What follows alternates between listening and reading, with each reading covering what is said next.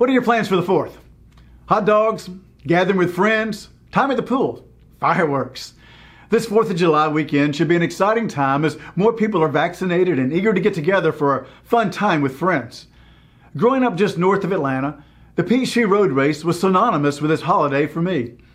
My dad faithfully ran the July 4th race for decades, and I made the early morning trek down to Lenox Square to make the run to Piedmont Park a few times too.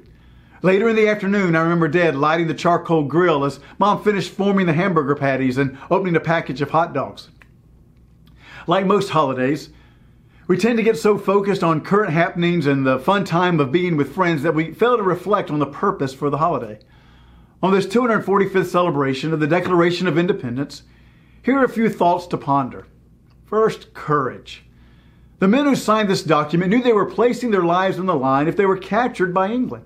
Several of these men faced imprisonment and the destruction of their homes and property because of standing up for what they believed.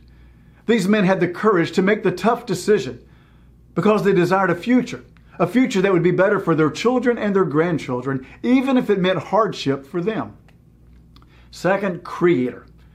With their understanding of a creator who brought this world into existence and gave shape to each individual life, the signers of the Declaration also acknowledge that every person is created equally and has certain rights, which include the right to life, liberty, and the pursuit of happiness.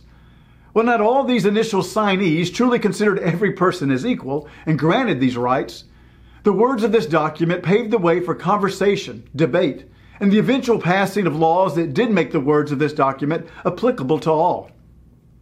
Third, celebration. On July 3rd, 1776, John Adams penned a letter to his wife predicting that the decision made with the adoption of the Declaration of Independence would one day be an annual celebration in our country.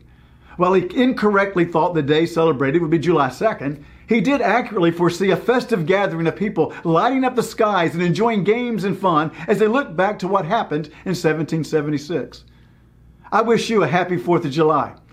I hope you'll pause at some point this weekend and remember the courage of these men as they risked their lives for the better future of our country.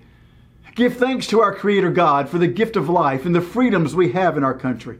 And as you celebrate that we live in the greatest country in the world, let's make a commitment to constantly work together towards making our country even greater for the children and grandchildren who come after us.